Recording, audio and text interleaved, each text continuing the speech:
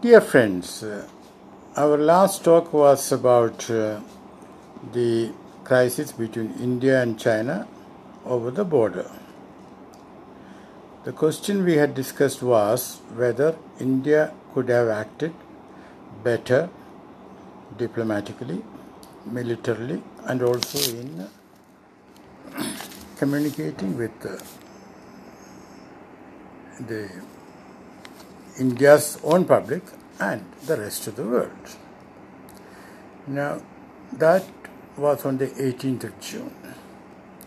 On the 19th, we had the all-party conference chaired by the Prime Minister. It was a very good idea to have had that conference, though I should add that it could have been held much earlier. After all, the media started reporting the troubles at the border in the first week of May. Well, that apart, I also want to make one more comment about the all-party conference, that it was not exactly interactive. Of course, when it is virtual, it's not easy to have a proper interactive discussion, but it could have been made more interactive, because what happened was that the opposition, well, not all of them, but one or two of them asked questions and responses were given, but there were no follow-up questions. That's why I said it was not interactive.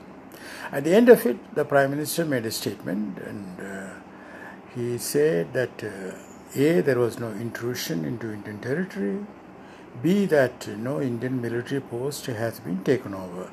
Now, frankly, I was astonished because if there was no intrusion, what was all this fuss about? Why did we have to talk to the Chinese at the military level and at the diplomatic level? So, obviously, the Prime Minister's first statement is wrong. As regards the second statement, that also is not correct, because we do not put up a military post every 100 meters. So maybe none of our military posts has been taken over. But since we have been stopped from patrolling where we used to patrol, it follows that the Chinese have intruded into our territory. I wish the Prime Minister had not made this statement, and the subsequent clarification from the PMO have not helped much. The ideal thing would be for the Prime Minister to come out with another statement saying that he did not mean that there was no intrusion. Will he do that? Frankly, I do not know. Should he do that? Yes. Now, one more thing I want to say about what has happened, and that is that the opposition had asked the question whether the 20 Indian soldiers who were killed in a brutal manner by the Chinese, were they armed? And the government again came out with clarifications which only confused the listeners. But now, yesterday, the Defense Minister had a meeting and with the service chiefs, and the army has been given full freedom, including use of firearms when necessary. This is a welcome development. But I want to make an observation. It is clear that earlier the army did not have full freedom. The full freedom is being given only now. Okay. Now, I want to say a word about the media commentary. For example, the Indian Express today has carried a commentary. I was astonished. I was, flabbergasted. It says that India can mobilize 622 million people, fit for military service, whereas China can mobilize 752. Indian Army is 1.4 lakhs, whereas Chinese is 2.1 lakh.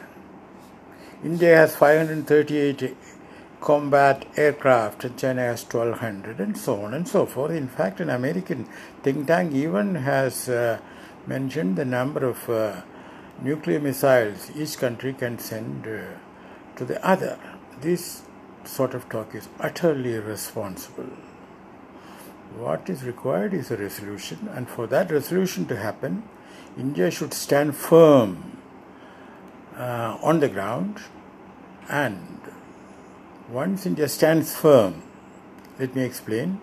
When China makes an intrusion at point A, India should do two things. Resist that intrusion at A and choose point B, which should have been previously chosen, where India has local advantage, and make a counter intrusion.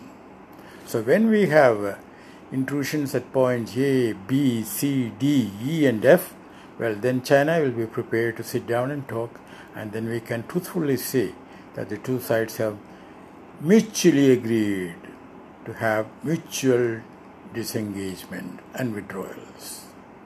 Now comes a question. Some commentators have said that India can win a war over China. Some have said India cannot win and all that. I think it's better to be realistic. My view is that if there is an all-out war between India and China, India cannot prevail unless India gets external help, and the only external help I can think of is United States. By that I don't mean boots on the ground, but air action. But it's absolutely, what shall I say, unnecessary and irresponsible to think of such scenarios right now. Right now our attention should be focused on bringing this crisis to a resolution, and I'm sure it can be done. Thank you for listening. We may have to come back to this once again.